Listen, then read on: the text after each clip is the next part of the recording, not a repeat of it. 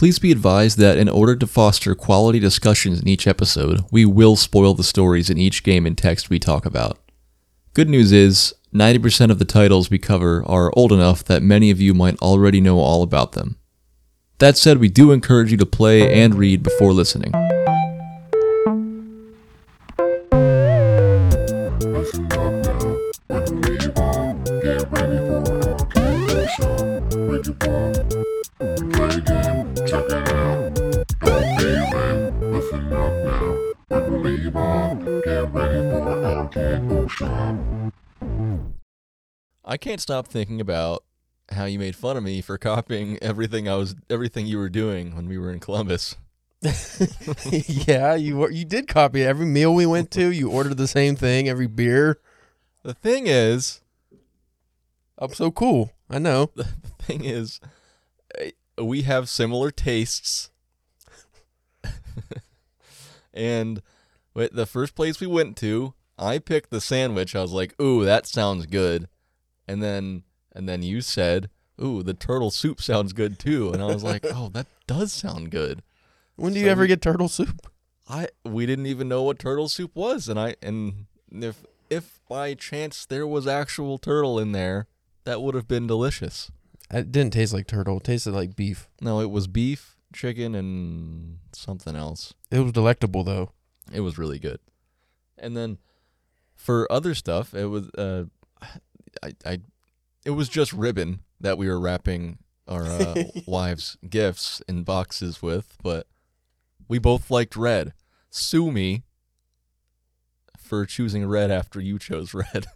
I don't know. I felt that was a deliberate choice on your part. You looked at me and thought, "Oh, no, I got to go red because that is nice. That guy knows ribbons."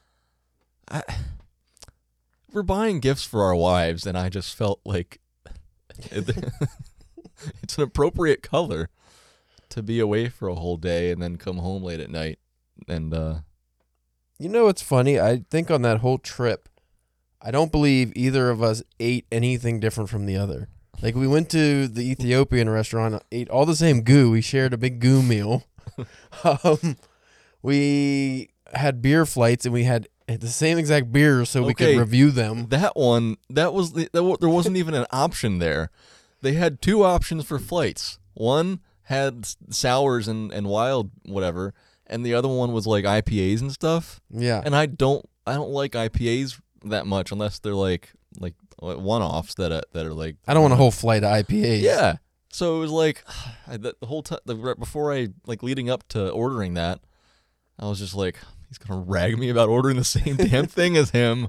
But how could I choose? I'm not just gonna choose things that I don't like just for the sake of not copying. To be fair, at least at the bookstore, you bought different books than I bought. I did. If you bought the same books, that would have been pretty stupid because you could just borrow the book I bought, or vice versa. Right. Well, anyway. That has nothing to do with what we're here to talk about. No. But I do have another random thing. I was just thinking about how a lot of the games we're doing right now are all like retro games mostly. Mm-hmm. And that's mostly because that's what's most accessible to both of us. Mainly because you don't have I guess you can get some of the other systems, but from you've had them. But it's just what you can readily play, because you have the emulator. Right. I thought it would be fun, and maybe this isn't necessarily going to make any permanent decisions for us, but I was online and I found these wheels, if I can get on the internet. Oh, no.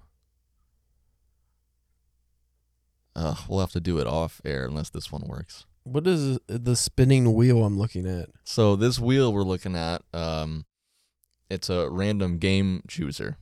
Oh. And there was another one before this. Gobs of Games USA? Is that what it's called? Yeah. Gobs. I've never heard of games referred to as gobs. These are all Game Boy Color games, just this one in particular. But I found it was like a Reddit post that it showed this guy just randomly, because he was bored, made roulette wheels for certain older systems, and then to correspond with that, he made a roulette wheel that for like all of the games on each of those systems. That way you can randomly choose a game to play if you don't have the ability to do so at the time. And I thought it would be fun if, although I didn't have the foresight to remember that. Connect to the internet. Yeah. It's an interesting idea, though. I like that. Yeah. That also So- takes choice out of the matter, and it just leaves it to chance. So we Right. both could end up playing a terrible game, a Yeah. great game, or one in the middle that we would never pick normally. Exactly. I think the odds are, because there's so many retro games and systems. I'm gonna say, is That every it's- single line a game? It is. That there, So- it's like it just you can't even see the lines. It's Yeah. like infinite. So this one's working right now just because it was left up on my computer, but the other ones, the browser went down. So like right now, it keeps bringing- ESPN International Track and Field. Yeah. I don't what book would coincide with ESPN International Track and You know, Field? I just thought The maybe Jesse Owens biography, maybe. I just thought maybe we don't even have to read a book with it if it doesn't work.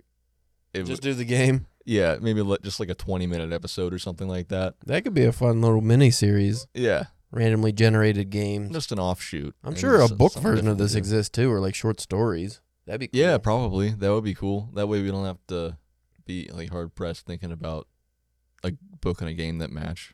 We just do like a pair of randos. Right. Yeah. Some ESPN Track and Field erotica or something comes up. Like, oh, I don't know about that. Well, maybe we can splice in after we record this. Maybe we can connect to the internet, do it, record it, and actually spin in this and add it to the end of the at the end of the episode or something like that. All right. We could do that. Yeah. And then just going off of this, it would be cool if later on we could add some newer stuff. Like not brand new, but if there was a way that we could play some more updated games. That would be fun. I want to do that. Yeah. Cuz like I'm playing I mean I haven't been actively playing it, but I was playing BioShock again at home just cuz they had a really good sale on the trilogy. And that would probably be an easy one to pair a book with. Right. But There's also a That's lot it. of cool Steam games out there that you haven't played yet. there are, and you as well. Yeah, I've only played one Steam game so far, and I've been playing it a lot. That's that Fear and Hunger game. Yeah. And also, I found out, spoiler alert for anybody who's not played Fear and Hunger, when you beat the game, you get a code that leads you to a new game. Oh. It's called Dungeon Knights, and it is a dating simulator with all the horrible characters from the game. You're in high school and you're trying to get a prom date, and so that's what I'm playing now. It's ridiculous. So you get like Sounds all these, terrible. all the characters that rip you apart and kill you and stuff. Now that you're trying to date them and stuff. Oh wait, so is it like a graphic dating game? Like No, it was originally meant to be an adult dating game, but now it's like the art style is cheap anime, Okay. and it seems so far it seems pretty harmless. You still can go in the dungeons and fight and probably Yeah. get murdered real bad, but it's not as bad as the regular game. And I don't think, as far as I know, there are no exploits because they're supposed to be in high school, Oh, that's right. so it should be okay. Hopefully. Yeah. I mean, you still see nudity just because the characters, a lot of them are naked for whatever reason, but they're Okay. gross, so it's not Yeah. like. But this wouldn't be a game you would play without playing the original game. And if you play the original game, I would hope you're an adult because that game is brutal. Yeah. I thought maybe we could do it because I don't really want to play it. It's so fun though. But yeah, I just don't want to play a gross game. But Oh, I this thought maybe we could. Dismemberment. I thought maybe we could do an episode where you and I just maybe you just tell me about it. That'll still be an R-rated episode. No, it will, but I don't have to play it that way. Okay. Hey, But- fair enough. Yeah, I mean, we'll see. Maybe it can be like a closer to Halloween kind of thing. I will just say this for the listeners. In that game, there are monsters that blank, and then they blank, and then they put a blank in your blank, and then blank you to blank, and then you blank, and then until you blank all over the blank. Just putting that out there. I've seen it. Yeah, see, I've showed Bryce. It's 32 bits, so it's not like it's going to be graphic really in the like the graphic style aren't going to be graphic. It's not going to be gross in that way, but you still see what's happening. And I showed Bryce, and Yeah. it is still disturbing, to say the least. But it's Yeah, also it's a very pretty- cool game. It's pretty weird. It's kind of weird to see the like 16-bit graphics made to be something so It's like playing Zelda, then disturbing, they're doing things that shouldn't be done in a game yeah like that. because it like you see 16-bit graphics and you think of, if you're like our age-ish, you think of like childhood things, and that just It does throw you off a little it bit. doesn't mesh in your mind. It's a disturbing game, but it's definitely worth the play if you like RPGs and dungeons and horror and that kind of stuff. Fantasy. Yeah, it does look cool. I just It's the very cool. graphic part of it is just like, I don't need that in a game. I mean, every but part of it's graphic, so Yeah, most of the I mean, villains you fight yeah, I have their guess so. wieners out, but they're also it looks cool. The art looks cool though. yeah. But most of like the graphic nudity, it's like gross nudity, like. So you have wieners, but they're giant leg-sized wieners that can stab you and stuff. You have boobs, but they're like old saggy witch breasts. Like it's nothing in there is anything you want to see. Yeah, It's all pretty gross, but it's still very graphic. Do not let your kids play that game. yeah. Welcome to Arcade Bookshop. Where we By the way, I like how we're going to be discussing a very wholesome game yeah. by all metrics compared to what I was just talking about. So welcome to Arcade Bookshop, where we talk about video games and their literary counterparts for all of you who love to play and to read. I'm Bryce Yoli, and as always, I'm here with my pal and cousin-in-law, Caleb James. Today we're talking about Final Fantasy IX, originally released in 2000 for the PlayStation 1. So, why we chose this game? I chose this game. You chose this game. I've never played this game. Right. We kind of talked about that. But the thing is, I thought it was still fair. That, I mean, we both try to play each game and read each book, or have played and read each book. This time, Caleb, at least you backseat watched it with your brother. Yeah, he played. I played a little bit of it when I was a kid, but I never made it through the game. I remember getting stuck at like this jump rope scene that went on forever, like you're jump roping and counting the jump ropes, I think. And I feel like that went on for an eternity, and I just didn't play beyond that, I don't think. Yeah, that was like 5 minutes into the game. Yeah, so Got I stuck at the that very point. beginning, because I remember some of the characters and the general plot, but I never actually played the game through, Yeah, and I probably never will. that's fine. It's long. It's hard. It's hard. It's a hard thing to play when you're an adult, unless you really want to devote the time to. And that, I mean, that's, I'm doing it. But I've played this game through like 3 or 4 times. This was like my favorite game of all time for years. It might still be. Although, this last playthrough, I think it felt like, it felt as though it might be my final playthrough. Yeah, your Final Fantasy playthrough. Yeah, It is your Final Fantasy. correct. It didn't have as much substance this last playthrough as it used to growing up. I don't know. I still enjoyed it, and it's still, I think it's always going to feel, especially the music and everything, it's always going to feel like really nostalgic to me. The really long cutscenes. Yeah, and they aren't terribly long. I think the worst There's a part, lot of actually- them, aren't there? Yeah, well, the actual cutscenes, there's not that many, like the ones that are actually animated. Oh, okay. But there are a lot of like where you're not playing and you're just reading. Mm-hmm. I was like, after getting used to the progression of games up to modern day, and like, you know, getting used to the fact that everything is voice acted now, and then going back to like when I played Earthbound, it didn't really faze me that much because there's not that like all that much story to it. Like, Yeah, it's- it doesn't. It's not one of those ones where you have to read for 10 minutes at a time. Yeah. So when I was playing Final Fantasy IX, I was like, damn, I'm reading a lot. And I like it, but at the same time, it's like I think, especially after playing it so many times, as many times as I did, Mm-hmm. and wanting to like move on, just like progress as fast as I can, because I've experienced the story already. Like I already get all this stuff. I know where everything is, all that. It really feels like it takes forever, and some of the stuff you have to read, but it's just not interesting. At least like on my playthrough. Yeah. But I mean, I still love it. I'm always going to. I think the music always really hits home for me. Well, from my understanding, this is the black sheep of the Final Fantasy PlayStation games. And I didn't know that, and I thought I could be mistaken, but I thought I listened to something recently that said that this was like insanely popular, or maybe it just got insanely popular after the fact. It grew over time. We discussed this very briefly off air. The creator of Final Fantasy, this is, I think, his favorite one, at least when it came out. He believed this was as close to what Final Fantasy is supposed to be that they have gotten to. Like, this was his real vision of Final Fantasy. This wholesome type of fun, nostalgia-styled game.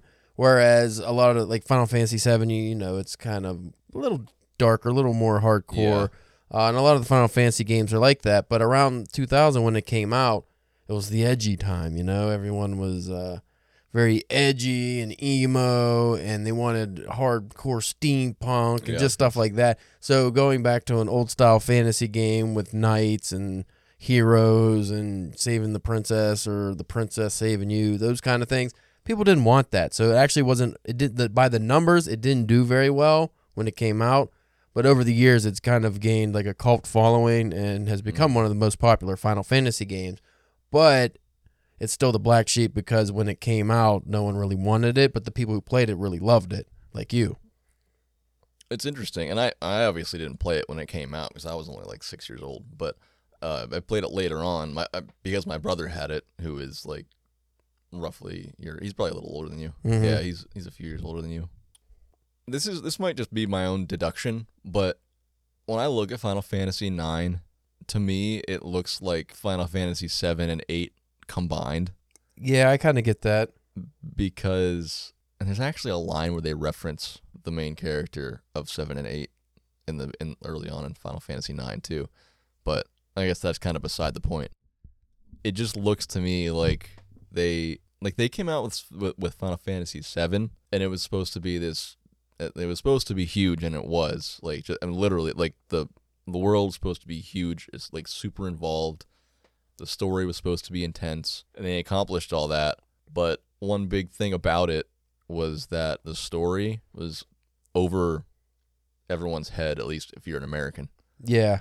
It was kind of it's probably more along the lines of, I don't know, like a Japanese like theme, or the kind of story they would tell, or wherever it came from. But Japan.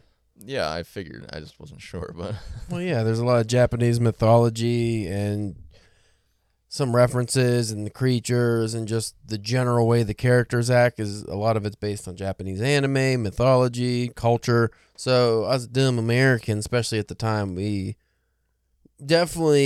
was a little bit of a distance. You know, there's a little bit of a gap between our understanding completely of the game compared to the Japanese understanding of the game, but we still got to have a lot of fun with it.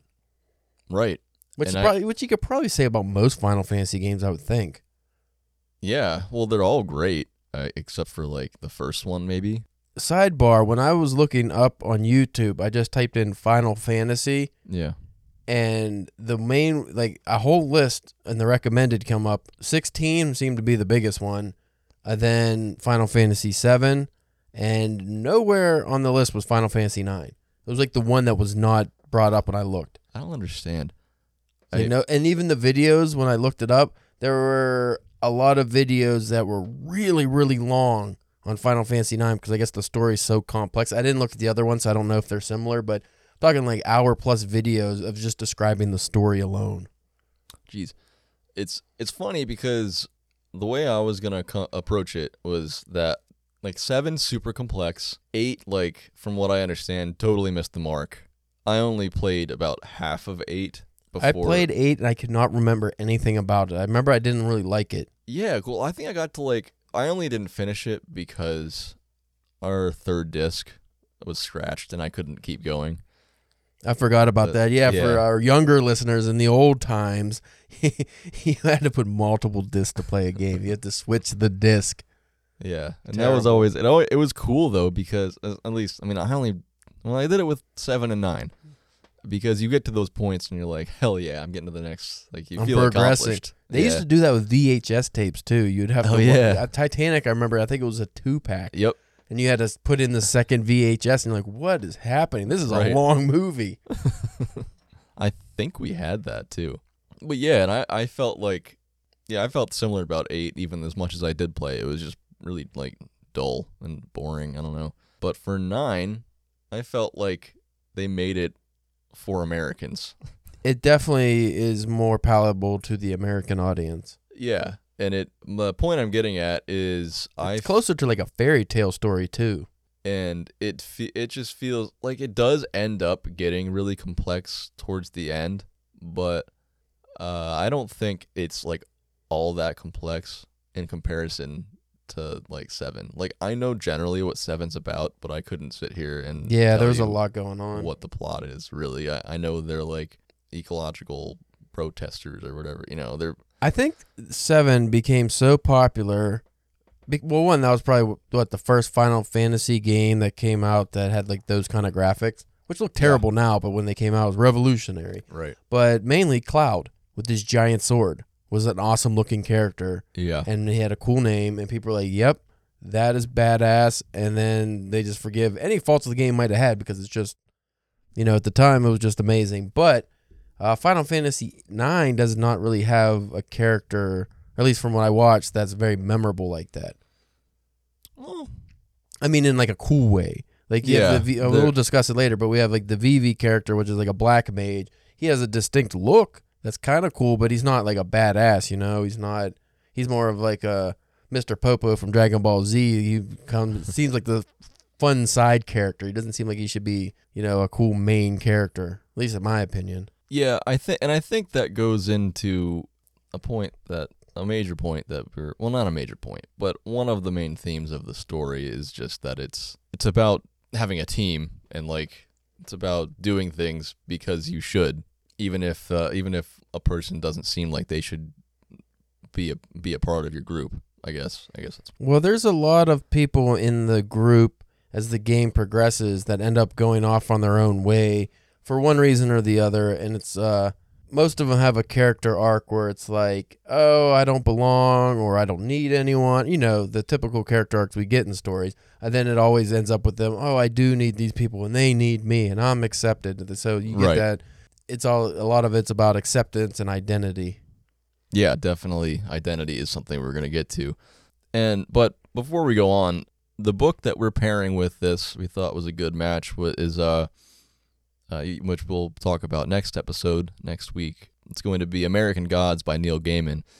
And the main reason we thought these two paired together, which mainly because of the gods.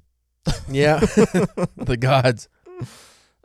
It was kind of a forced pairing because I was reading American Gods. Caleb had already read American Gods. And I was playing Final Fantasy IX just because I wanted to. And you wanted to read American Gods. Yeah, and I was like, you know what? I'm gonna make these two go together, and I did. But as I was reading I finished the game first, and I finished American Gods afterwards. And as I got to the end of American Gods, there's this one part which we'll talk about more in depth next time. But there's one part that I was like, holy crap, this actually really matches up with one of the ending scenes in Final Fantasy IX, and it made me feel a lot more confident about pairing these together for the episode. But ultimately, the main thing that they have in common, initially anyway, is just the gods, which is a commonality in every Final Fantasy game. I think you always have in your battle system or whatever, you always have your summons or whatever they call them. In this game, they call them Eidolons. Yeah, or however you say that. And they're like the bad guys are trying to steal them from the characters. Right. Well, this game gets.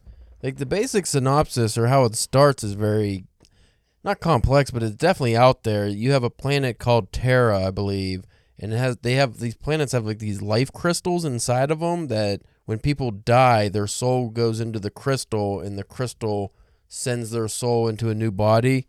So it's like a reincarnation type of thing, but then the crystal gets weaker and sicker, and then people, I guess they stop the cycle, and humanity's going to die out. So one character, what is his name, Garda or the bad guy? Garland. He takes the crystal to another planet, Gaia, I believe.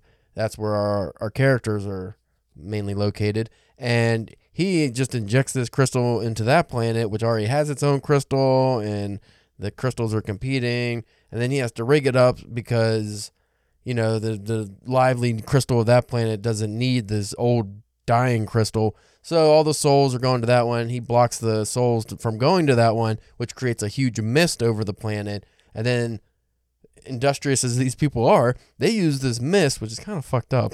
They use the mist to fly boats on. Like, they have these boats, these airboats airships that can go on the mist, but the mist is just tortured souls pretty much. Like, it's kind of messed up when you look at it that way. Yeah. So they're just flying on the souls that weren't reincarnated, and it's just like, oh, it's terrible. But that's like the basis of it, and this old dead crystal, I guess, is taking over for the new one. That's just how it starts. That's not even the actual story that unfolds. That's just how it starts. Well, it's how it... Well, since you haven't played the game... Is this before or after the jump roping? Well, that's before the events of the game start. Yeah.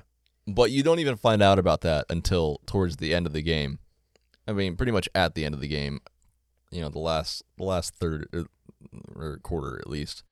At the front end, it starts out, the game's about a group of thieves who go under the guise of a traveling theater company to kidnap the princess of Alexandria. And it turns out the princess wants to be kidnapped because something has made her mother, Queen Braun, go crazy. She's getting hostile. She's planning a war between the nations of their planet Gaia, and the main character you play as is part of the that theater company, the group of thieves, and his name is Zidane, who ends up being accompanied with other characters who want to protect the princess and find out about themselves and save the world. That's essentially what it is. But the interesting thing about the wars that are beginning is you find out a bit later that much of the reason behind it is just to cause chaos, to bring about the summoning of these Eidolons, so that Queen Braun can steal them for herself and gain power.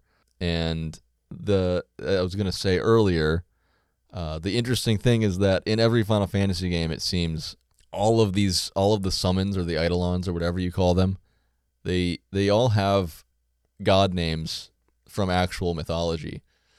And they never really, at least from what I can tell, they never really explain why they're called what they are. That's just what they are. Right. But it's cool because not all of them, but almost all of those summons, the Eidolons, the names they use, all of them are characters in American Gods. But it doesn't make any sense why they're on another planet. No, it doesn't. Nor does it make sense why we have Alexandria. Was Alexander that great that he conquered Gaia at one point? I need answers to this. There's a lot of unexplained things and just becauses in Final Fantasy games, I think. A quick diversion. If you're writing fantasy, it is very hard. Or sci-fi, if you have something set on an alien planet, there is no Earth, that doesn't exist in your world, but you still have to use names that we're familiar with on Earth. If you look at it any deeper, it makes no sense. There's no Alexandria on Gaia. Who was Alexander in that area? Well, I think the other thing is I think they call it Gaia, but I think it's supposed to be Earth. Essentially Earth. It could be. Because doesn't Terra also mean Earth? It does. And I think there's probably something there that I didn't have the time to delve into. Laziness on the writer's part. Between calling me lazy and... I was actually calling the Final Fantasy writers lazy, not you. Oh, okay. About having Earth and Earth. You know what? I hear lazy, and then I think it's about me. Just drink your pickle beer, man. Yeah, it's delicious. It's pickly. Now I forget what I was talking about, Caleb. You weren't talking about anything. No, you were talking about Gaia and how... Oh, well, I was just going to say, in the game, there is context, riddled about it, that says it takes place in the 1800s. And this is obviously not the real 1800s. It's like a steampunk version of it, or whatever you want to call it. It's kind of steampunk anyway. But I think there's a degree of it, like, taking place in like an alternate Earth. Yeah. So I don't think it's all like complete fantasy or on a different planet. From my viewing of this game, it seemed that the creators, like you mentioned earlier, how they kind of made this towards American audiences. They seem to have westernized the story with the fantasy elements especially. So you have a lot of like Britain fantasy styles with like knights and castles and things like that. And then, I don't know, I'm going to assume, not having watched every part of the game nor having played the game, is there any kind of American West part in this game? Because they love to do that in those kind of games where you have one guy that has guns and he shoots them, or he has a cowboy hat, or they do that in some games. I'm sure there was probably a forest area where you have forest creatures or something that you deal with. Yeah, there was that. There was probably some kind of ice mountain or some point. It was an ice cave. I don't think Final Fantasy is known for water levels, though. Because I know a lot of games, especially the old NES games, always had a fucking water level. The only thing I can think of in this one is there's one where you're kind of in like a cave, sort of, and there's water you have to deal with, like you have to manipulate it to get around. But I don't think there's an actual water, like underwater or anything like that. Good. I don't think so. Can I blow your mind real quick? Okay. In Neil Gaiman's Stardust, they have a airship. Do they? Oh yeah. Yeah, they do. I didn't read that, but And it's a damn it. That probably would have been a really good comparison for this game. yeah. Neil Gaiman's fairy tale book. He has an Yeah. airship. You have a princess. You have I don't know if this game, does it start off in a small, well, Alexandria you said, but does it start off in like a small contained town and then you spread out? Because that's what Stardust does. So kind of. So like you're not necessarily stuck in the town, but you start on one continent, and then as the game progresses, it opens up to, I think, 3 others. So yeah, it opens up like that. Yeah. So American Gods and Stardust combined make this game. Yeah. It's interesting. I haven't read Stardust. It's really good. I'm But not a big fan of fairy tales, but it's very good. It probably would have been better just for like simplifying all of this. Yeah. But because both Final Fantasy IX and American Gods are like pretty complex, detailed stories. But I really liked American Gods, and it's gonna be fun It's to so talk good. about. It's really good. Yeah. I'm gonna run down mechanics and gameplay and stuff real quick. I don't think there's like a whole lot to say about it because this isn't mostly a story-driven game. And it's, if you've played a Final Fantasy game, like you know what it is. And Standard what you do, RPG. especially at this point in the series. It's still turn-based, which you still have the skill learning thing, which they started in Final Fantasy VII, I think. You have to, there's the grinding like in a typical RPG. There's world exploration, which is in every single one of them. There's lots and lots and lots of reading. And like I said before, I almost forgot how much reading there was until I had to do it all again, a 4th time. There's tons of secrets, which is always like one of the coolest parts of Final Fantasy. All the Easter eggs. Like, yeah, how they hide things or reference the other games. For me, on my 4th playthrough, already knowing where everything was pretty much and how to get it all, it wasn't that exciting. It's just kind of something I had to drudge through.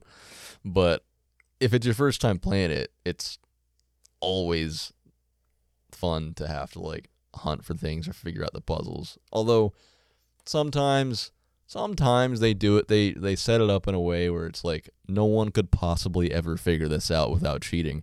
But somebody obviously did, because someone had to tell us how to do it on the internet. Could have been the game designers.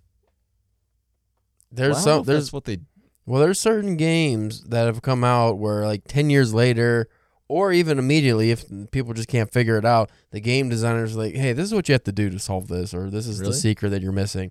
They've had to do that because sometimes they get a little too complex. Yeah. And I'm sure the game designers are the one who write, because back then, 2000 era, that's a lot of game guide walkthroughs. Mm-hmm. So I'm sure there was a Final Fantasy 9 walkthrough that somebody had to come up with that tells you everything. Oh, actually, I'm pretty sure it's Final Fantasy 9. I didn't even have this in my notes to talk about, but since you brought it up, I think they made Final Fantasy the strategy guide for Final Fantasy 9 at the time where the internet was really starting to ramp up, and it turned out that like people bought this strategy guide, and then like 50% of the book, if not more, was just constant references to the internet.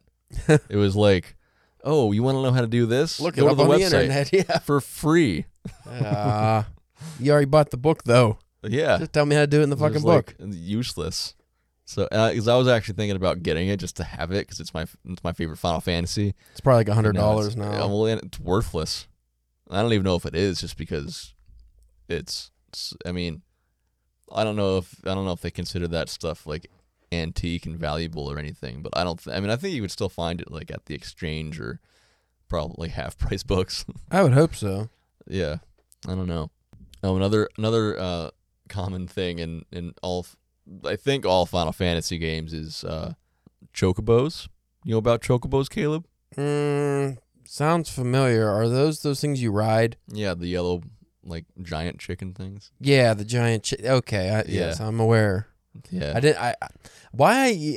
That's so weird that how things stick in your memory sometimes, because you said that name and you could have been speaking another language, but for some reason, deep in the recesses of my brain, that chicken thing came up in my head. I was like, wait a minute, is that right? It can't be right, but it is right. Yeah, and they're actually a big part of not the game, but there's this whole side quest in the game. You don't have to race And them, do you?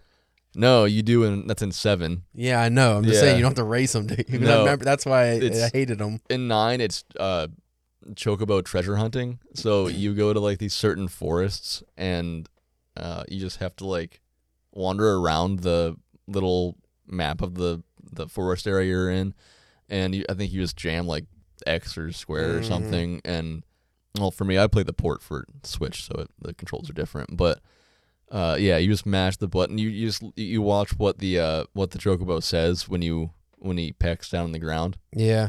And depending what his text looks like, when he gets to like all capitals, the thing they say is "quay." Quay. So stupid. But if it's all caps, then it means, or it's mostly caps, it means you're near it. And then when it's all caps, it means you found something. And then when you found something, you just jam the button. Stupid. But it ends up that you find things like chocographs. So it's a little clip, like a frame of like a photo of a certain part of the world, and you have to go find wherever that part of the world is, and go hunt there with your chocobo in the world, and find treasure outside of the forest. And it sounds so stupid talking about it, and I feel like an idiot. But it's fun. It is, especially your first time doing it. This last time, like, I'm just gonna keep saying that. The last time, it was like it really got on my nerves, and I was Torture. like, yeah, and like I knew how to do it all, but I was like, I've done this all 1,000 times. I'm looking it up.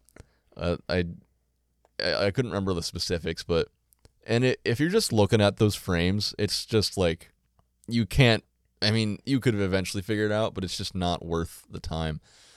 But anyway, doing that is how you find like 3 of the ultimate weapons in the game for the main characters, and it's Stupid chocobo treasure so you hunt. like have to, yeah, you almost have to do it. Is this game the same planet as the Final Fantasy game? Or are these intergalactic chicken monsters that are just on all the planets?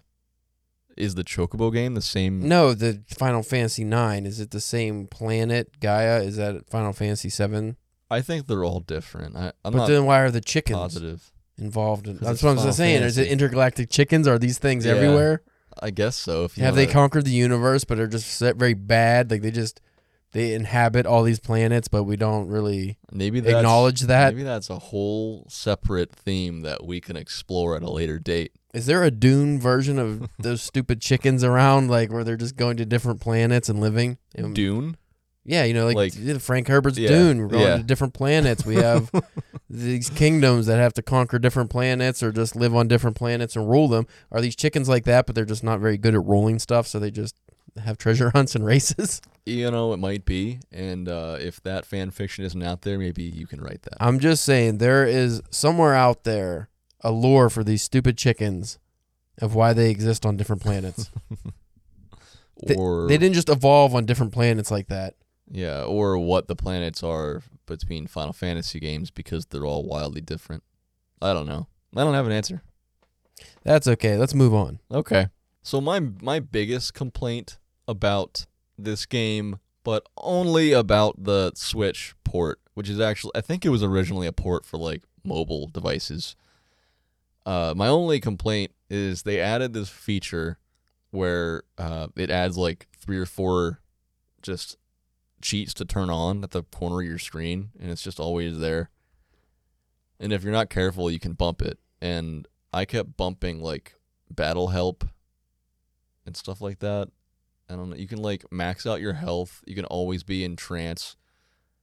And if you don't know, trance is like, it's like when you go, it's sort of like when you go Super Saiyan, if you know Dragon Ball Z. You just Yeah. turn like a superhero in battle and you're just invincible, kind of. You get like additional attacks that you can't ordinarily use. Japanese love their Super Saiyan, don't they? Yeah, They just love characters that they just get souped up in fights. but I gotta say, it's fun. It's fun doing that shit. You want to know what my only complaint is? What? 5 minutes of jump rope. Why is that there? I think you get playing cards if you win. I just remember there's like a numbers 10, Yeah. 11, 12. It just I goes didn't even- on and on. I didn't even do it this time. I did it before. It's just one of those like fun little things at the beginning of the Fun? game. Did you say fun? Well, at the beginning of the game when you're just you're like edging yourself into it. You're like just getting into the groove. I don't think you can get away with that in a modern game. No, it was a different You time. can't have an extended jump rope scene 'Cause it- now with the internet because people they would just like have a button. They'd hook up their if they're playing on a console, they'd hook up their controller so there's a button that just presses every time or whatever, so they wouldn't have to just sit there and watch it. Yeah. Well, you probably could have done that back then too. I don't know, but I didn't have the technology, Bryce. listen. Get one of those remember those bird toys that just like went up and down and Yeah. oscillated? Just sit there and peck Or how the about button. that? Did you ever have that other Super Nintendo controller with all the switches and buttons on it, and you could just you could just you could have it just auto jam a button? No, Bryce, because I'm not a cheater. A lot of people had that, Caleb. I wasn't don't a cheater. I wasn't appreciate- one of those fucking turbo soy boys that sit there and just turbo everything. I didn't like that controller, but it was a cool thing. Uh-huh. A lot of people talked about it. I had a Game Genie. I did cheat. That's for the Genesis, but still. All right, 45 minutes into this podcast, let's talk about some real shit. Okay. We could probably talk about this game for like 9 hours because there's so much. I want to focus on just a few things. Some things that I noticed, that I've always noticed, especially, are themes of identity and mortality or the fragility of life. The reason that I say that is that most, if not all, of the characters all throughout the game. Spoiler. We're doing the spoiler thing ahead of it. We're gonna insert that at the beginning of every show. You I think. recording your spoiler alert and just I'm put it gonna at the do beginning it. of every I'm gonna episode? do it on every episode. All and right. Then And then it's I'll just be the jackass that brings it up every episode You're until they always start gonna coming. be a jackass, Well, that's and that'll make up for the fact that you're always making fun of me for copying off of you. well, if you'd stop. What kind of beer are you drinking now? Is it one of my pickle beers that I'm drinking? It's Or the is it your- same one that you're drinking. So it's not your own pickle beer. It's my spicy pickle beer that you're drinking. Go on with your mortality. I'm just gonna go back to the fact that we have very similar tastes, and it's good taste. That it is. I will agree with that. Anyway, Both like the Gilmore Girls too. Shut up and don't judge us. it seems like all of the characters, or most if not all, have similar like questionings about themselves and where they came from too. Zidane has no idea where he actually came from. He had an adoptive father. Weren't most of these just characters Yeah. dropped out of an airplane? Basically. Yeah, well, Zidane was literally, I think. Wasn't Vivi, he fell out of one? Did he? I don't remember. I'm pretty sure he because he was raised by a big fat guy. Yeah, well, he was raised by because there's another character. I don't know if you saw this character, the character Quina. Yeah, they get married. Well, you can make them get married. Yeah, but it turns out you find this little cave like late in the game. You find out that Vivi's grandpa, the one who raised him, is actually the same race as that Quina character. Yeah. Which nobody knows what the hell they are. Jar Jar Binks of the Final Fantasy universe. Right, yeah. But then, because I'm pretty sure he got dumped out of an airplane. I think then the princess and the little girl also get dumped out of airplanes or like flying things. Like, don't they all just get found? Well, the little girl didn't. Eiko or Eiko, I don't know what she's called. The princess, because her race, they have horns on their head. Mm-hmm. She got her horn cut off, and she was adopted by the king and queen, I guess. But the little girl, I forget, she didn't get adopted, but I swear they were all dumped. Even if they weren't, I'm saying they're all dumped out. Dagger, her Princess Garnet's nickname is Dagger. Dagger showed up in a boat in Alexandria, I believe, and they got dumped out of that boat. And they found her. Oh, what a surprise! You're just chastising me this entire episode because you haven't played this game. I don't like not being in the know. I do know they ripped off Chrono Trigger and every other series that has a princess that has a secret identity at the beginning, and then the main character finds it because her hair probably gets lit on fire or something dumb, and her wig falls off. Probably another Japanese theme. It's probably not that they ripped it off. They always do that. There's always something with their wig falls off, gets ablaze, gets wet, and then it's like, oh my god, it's the prince. I would have never known because her hair was a different color. It's so dumb. Dagger, go on. Well, with Dagger, the actual princess got sick and died, and then this Dagger shows up as a little girl or a baby or whatever in this boat, and her mother died because of the storm or whatever. The game's very depressing, by the way, if you didn't catch that. It's so wholesome, but then everybody just dies. Yeah. I mean, not everybody dies, but people die. A lot of the most lovable characters. I don't think that's necessarily true. Anyway, I'm having a hard time getting to my points here. Yeah, I don't know what you're dilly-dallying for. Screw you. So she had a horn. They cut it off, and they just wanted they wanted to pass her off as Princess Garnet to the people, and they just raised her as the princess because she was a twin of her basically, except for the horn. So they cut the horn off, and they just raised her as the princess. What purpose could a horn serve a humanoid? Well, in the game, this chair is very squeaky today. Yeah, I don't know what's going on. I don't know. In the game, the horn, you find out once you meet the little girl, Eiko, the horn is like a direct connection to the gods. Is that what gives them their Super Saiyan's power? No, but Eiko she has the power to like speak to them, I think, if she wants to. And she can, so she has she's really, I mean, in the story anyway. I hate playing with her as in the game, but from what they explain, she has like a direct line to speak to them and to harness their powers and everything, and anything you want to do with the gods, the Eidolons. But anyway, back to identity. There's too much in this game. There's way too much. That's why I want to focus on this one thing. So Zidane doesn't know where he came from. Dagger doesn't know where she came from until late in the game. Vivi was dropped off somewhere. Doesn't know what he is either. Right, he doesn't even know what he is or why he is similar to these black mage soldiers that look just like him. They start building these black mage soldiers to attack in these wars, and eventually you find out that those black mage soldiers have a finite lifetime, which is like 5 years or something like that. It's a very short amount of time, probably less than that. Which is very troubling for a creature who gained sentience and wasn't just a lackey like the other ones, which there are more that come up later on in the story that they also were able to think for themselves. But because he was raised by, not a human, but, humanoid creature, right. He was able to think for himself and be his own person, and then he has to find out later on after going on this grand adventure that, oh wait, I'm going to die soon. I don't get to live for a long time. I like it's kind of hard hitting. It sucks. Depressing. Right. But you do find out later on that Vivi is like a beta version of these black mages, and they didn't like that he. Well, I forget all the details, but I know they wanted to make something that had less of a soul than he did, and that didn't live as long, so they were more disposable if need be. Yeah. That's why they dumped him out of an airplane. So that's Evie. That's Vivi's struggle. I hope I don't keep saying Evie.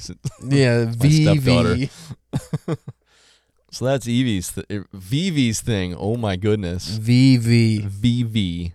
Just call it Big V. And it's with almost every character. I'm not going to run through all of them, but I'm going to bring this one minor character up. I don't know if you read anything about Sir Fratley. No, I don't think so. So Sir Fratley is like basically like a love interest of the character Freya. You read about her? No. No? Freya is from this other city called Burmecia. They all look like horses or something like that. Oh, good Lord. Anyway, yeah. There's so much. Like if any episode of this podcast makes us sound like nerds, it's this one. Makes you sound like a nerd. I didn't play this game. All right, excuse me. Makes me sound like a nerd. Nerd. I feel like I'm talking about Dungeons and Dragons right now. Yeah. No offense to anyone who likes that. I just don't know anything about it, and it always sounds so complex. Yeah, it just sounds like you're just sitting there like Caleb right now, and you just have this slightly blank stare. We're just like, yeah, he's saying words, but I don't know what they mean. Anyway, Sir Fratley is comparing him to most of the other characters. He seems like one of the most leveled out characters. Like he before the time that you meet him in the game, he used to be like a solid knight for Burmecia, and I think when the wars first started out, he left Burmecia to travel the world to keep the peace as well as he could. But then even with him, even with this one person that you meet that is confident and powerful and certain of what he is, where he came from, and what his purpose is, by the time you meet him in the game, he has amnesia and doesn't know who he is or anything about his past. And for Freya, who is in love with him, when you finally meet up with him, she's totally distraught, and then she's like, "What is my life without the person I'm in love with?" So his whole arc is, I don't know my identity. I have amnesia. And then the princess is, where do I come from? And then blonde hair guy is, where do I come from? And then Vivi is, where do I come from? And we can open it up even further, and we're gonna. Oh. Is he going to bring in Steiner? I don't feel like talking about Steiner. Oh, come on. He's the only character I liked. Oh, really? No. But he had a big sword. Or no, he was a knight. Yeah. And I just like his name, Steiner. Reminds me of Rick and Scott Steiner from wrestling. Oh, Big okay. Papa Pump. I don't know anything about that. Well, you're missing out. Anyway, go on. So earlier we were talking about, Caleb was talking about the crystals and the planets, how they were like, and maybe we're getting too involved here. But anyway, I won't take too long on this because this is just so convoluted. But It's stupid. It's too much. I hope you're enjoying this. It's just too much. Why did the Listeners. crystals, like, that's where I draw the line. Why do we You have know, these crystals? I wasn't even going to talk about the crystals because it's the framework for the whole universe that we're right, in. Right. There are crystals, but the It's main literally the catalyst for why this story is begun.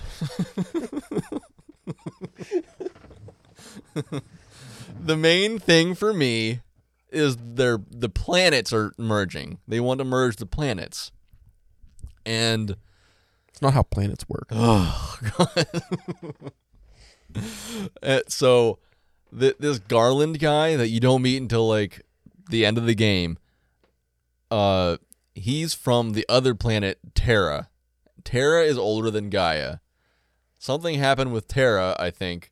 Well, yeah, I think Terra's life cycle is that they always merge with planets to continue on. It's a parasite planet. Right.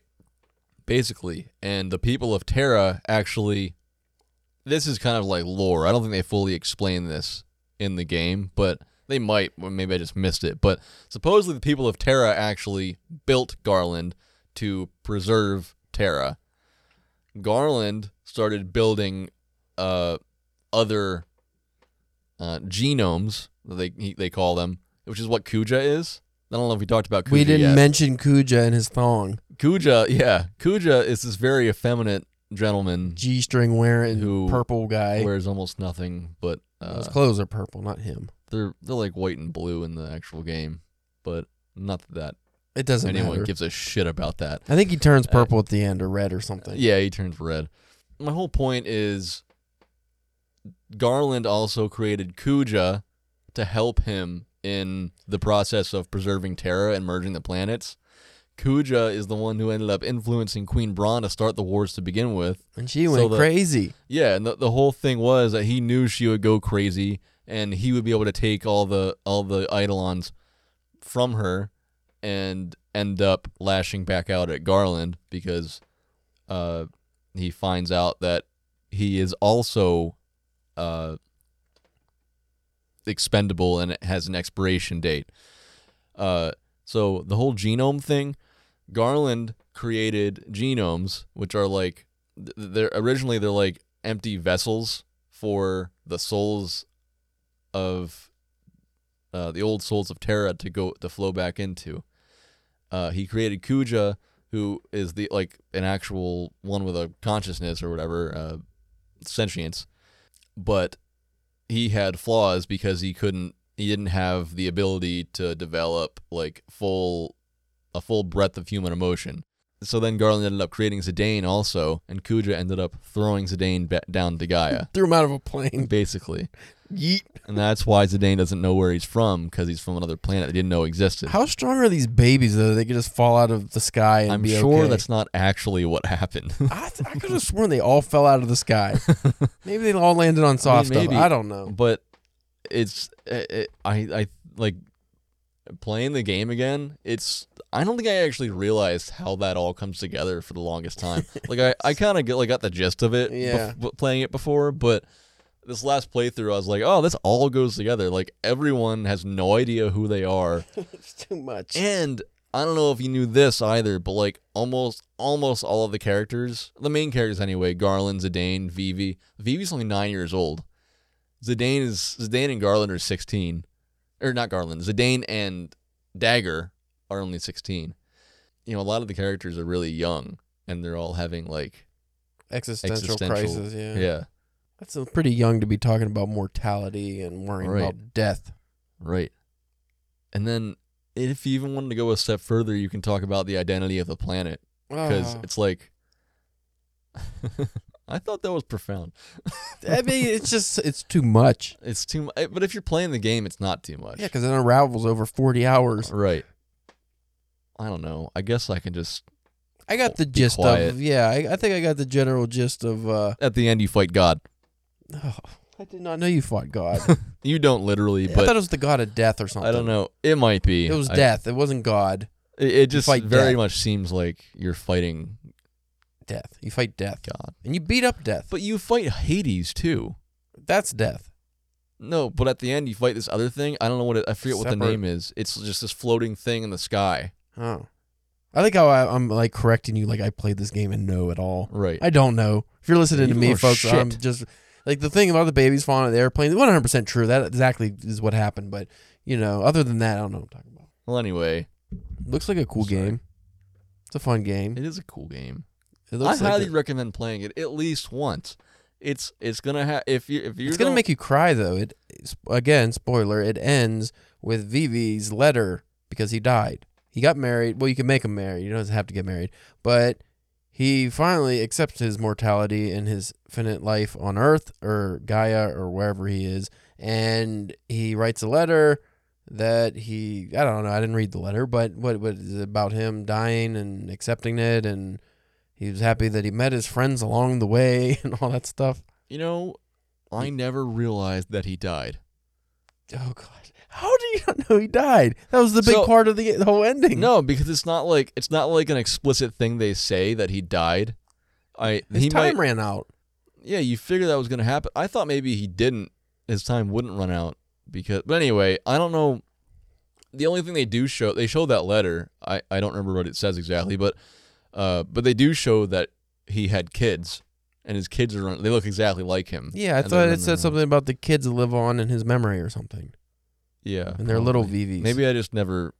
Maybe by that time I was tired. And you were too ready for the Z-Man and the princess to get Dagger to get together and be happy. Yeah. Because she runs through a crowd and he's like, hey, and they hug it out, probably. I like love stories. They smooch? I bet they smooch. You know how many times I've seen You've Got Mail? I don't think I've ever watched that movie. Oh, it's so good. Meg Ryan, Tom Hanks. Yeah. I know the scenes. Yeah. But I don't think I ever watched the actual. I might have a long time ago, but that's. I don't know. I never really liked Meg Ryan. And I don't want Tom Hanks to be a romantic man. You don't want him to be a romantic man? Nah, his head's too square. Too rectangular. He's good at that, though. He is good. He's good at having a square head. He's good in everything. He's good at having that shaped head. But the point is, this game is definitely worth the playthrough. Even though I haven't played it, I can already tell I would like it if you can get past the jump roping. Yeah, you can get past the jump. You don't even have to do that, Caleb. You're really dwelling on this because you've never played the fucking game. And I like that. I like that because you played it. You get so caught up in this giant unfolding tale of just greatness that you can't see the inconsistencies and the stupidity of certain things that I get to see because I have never played the game. So I can sit there and go, well, why are there chickens on every planet? Like, why is everyone falling out of planes? Like, I can look at these things, but you're just like, no, it's a really cool story, man. And I'm like, but there's jump roping. So stay tuned for our next episode. I'll be able to talk about the next episode a little better, probably. We're going to be discussing what we decided for the purposes of this podcast is Final Fantasy IX's literary counterpart, Neil Gaiman's novel American Gods. And maybe Stardust would have been better, but we're doing American Gods. I can't believe I didn't think of that until because I didn't know there was airships in Final Fantasy IX. And I didn't know anything about princesses or anything. I've seen the movie previews for Stardust. Yeah. Literally, the smallest amount of research on my part would have solved that problem. If I just did anything before yesterday. Yeah. When you told me to. Last week when you told me to check out. Because I knew this story for Final Fantasy IX was going to be so epic and sprawling that I would not remember any of it if I did it a week ago. I had to do it yesterday. And I assumed there would be a lot more video stuff on YouTube about the game than there was when I was looking for it. There definitely is a lot of documentary style stuff. I just thought that someone would put like what's the word? Like a collection of all the cutscenes, the dialogue scenes, so that like just the story stuff. I thought for sure someone put all that together, but I couldn't find anything. Well, the playthrough I watched was just like kind of like scenes. It might have been what you described, but it was an hour and 6 minutes long. Yeah. So I was not watching. I mean, it would. Yeah, much. Maybe that would be it. It would be long, fairly long. It wouldn't be like that. It would probably be about that long. Let me ask you this, Bryce. Okay. So you were saying by the fourth playthrough, you were a little bit bored reading all of this dialogue and all the story unfolding. You're like, all right, I know it. I don't need to read it. Now imagine if you never played the game and you're watching someone else play the game and you have to read all that dialogue about a game you're not invested in because you're not playing it. How boring would that be? You could have said, let's not do this game. But I wanted to do the game because then I have to play the game.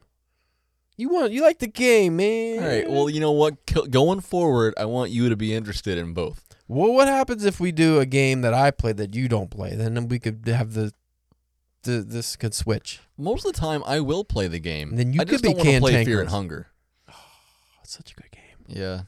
Brutality. Yeah. Adult themes.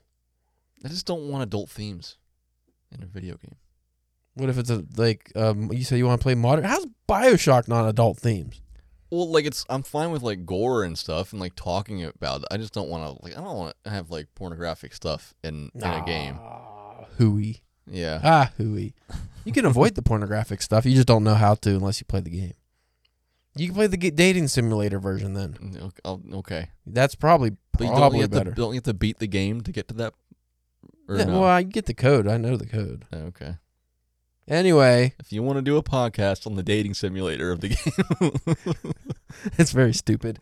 So yes, we are going to be covering American Gods on next week's episode. Mm-hmm. And if you're enjoying the show, which I hope you are, I feel like this one was pretty fun, even though it was stupid. I think people will enjoy it if they made it this far. So be sure to follow or subscribe or whatever it is. And as soon as we establish a social media presence, be sure to follow us and watch for us there. I always say that every episode, and I know I sound ridiculous, but I'm just not into social media. I stopped doing it a couple years ago, but my wife is going to make a social media something for the podcast, and she's going to run it. And when that happens, I assume I'll set it up by the time we're actually putting these shows out, and we'll be out there. And it'll be stupid that I even keep saying this. So hopefully I sound like an idiot every episode. Just like me saying the spoiler warning when Exactly. you insert it at the beginning, and it's not a thing yet. Right. But it will be, and then I'll just sound dumb. Yeah. Okay. Well, So, yeah. And then you can also look for our playing and reading schedule in the show notes so you can play and read along, which should also be in the intro that I put out before all the other episodes. And, do you think when the first episode drops, if you have the social media up or newsletters or something, that you can post the whole, at least like 5 episodes or 6 episodes in advance or something of what we're going to do? Because some of these games, like Final Fantasy IX, will take a long time to play, especially if you got American Gods to read along with it, which is not a small book. Yeah, we could do that. Yeah, I could probably do that soon. 'Cause we're getting up to, like, I don't know, we're approaching 10 episodes. Yeah. Yeah. Because unlike my podcast where it's like a week before we cover a book, we're like, oh yeah, by the way, we're going to read this book, and then nobody reads it with us because we're stupid. Like maybe if you did at the beginning of the month, someone would be like, oh yeah, I'll read along with you guys. Yeah, I can do that. And I'll try to figure it out so that when we, like, along the way, I'll try to do the same thing so there's enough time for all of you to try to keep up with us if you're at all interested. And if you have any game and book recommendations, please email us at arcadebookshop@gmail.com to let us know your good ideas. And let's not forget Caleb and his life outside of this podcast. My other podcast, the Drunken Pen Writing Podcast. You can check out us and our literary discussions, our book discussions, our reviews, our nonsense. We go on and on about all kinds of topics anymore. Our last episode, which probably is 15 months ago by the time this actually drops, was about AI taking over the writing world, and it's dangerous, and how you can defeat the AI. You want to know how, Bryce? You got to listen to the episode. You can follow us at DPW Podcast on Instagram, Twitter, Facebook, and YouTube, and never Threads. I'm not getting the Threads. Maybe Blue Sky if I can never get accepted to that. Wait. The new social medias, Bryce, you're behind. What's never Threads? Threads, just Threads. I'm never you're saying going to be never on doing Threads. Oh, okay. Yeah. Because if you delete the Threads, it deletes your Instagram. Yeah. Stupid. And you can also follow me at calebjamesk.com, where I publish my actual growing publishing history if any of these things ever get released. Yeah. Maybe when this episode drops, I'll have some that get released. But until then, yes, check those out. All right. Thank you so much for listening. Go stick a controller in one hand and your book in the other. All right. The roulette wheel. We're spinning. We're spinning to pick a game system, and then we're spinning to pick a game from the system. Spin A random that game. wheel. Yay. I don't know if that sound actually picks up on here or not. It'd be cool if it did. Yeah. Oh, Ooh, good Lord. that was loud. Again, I don't know if that music's going to pick up either, but that was excruciating. I was so happy. N64 is what we landed on. N64. That is the system. This will be a maybe because we have limited access. You have access to these. I have can play limited some access. 64 games. They work. It's the controller that's the problem. Yeah. Well, let's try it and see what it comes up with. I know I have access to the ones that are for free. Well, like that you get with the Nintendo subscription for the Switch. So, okay, we're spinning for a game. Spin that wheel. Oh. That was less enthusiastic this time. What? Why are these all sports games? Walla Walla Country Club True Golf Classics. Read the manual USA 11. Spin that wheel again. That was terrible. I'm not playing golf. Paper Mario. Read the manual. Why does they always say read the manual? I don't know. We'll Paper say Paper Mario. Mario and see what we can do. I don't remember Paper Mario 64 being a fun game. I don't know, but I think I have access to it, so let's... Let me look up Paper Mario Okay. and see exactly what kind of game it is. I thought it was a... I don't remember what I think it is. Paper Mario game series. Yeah, it's RPG. What? It's Mario's RPG game. Is So it? it's like a long, drawn-out game. Oh, yeah. Yeah. But you look like you're made of paper, I guess. Let's play. We gotta play Mario 64 if we're doing that. Oh, not Origami King. What is that? So Paper Mario 64. It's just a RPG where you look like you're cut out of paper. Yeah. I don't think I ever played that game. I never played it. Yeah, I think it looks like it's on Nintendo Switch Online, so I could probably play that. That would be a fun one. I'm glad we got a one that wasn't sports or foreign. Yeah. What are we gonna read along with it? Are we not doing a reading with it? I don't know. Maybe we'll figure that out and tag it onto a different. Read a Italio Calvino book because it's Italian. Well, it's not Italian, but Mario's supposedly Italian. Yeah, that's close enough. Mario, and Luigi Mario. So there The we have Mario it. Brothers. At some point, we're gonna be playing Paper Mario. Yay. I'm excited. I'll get excited.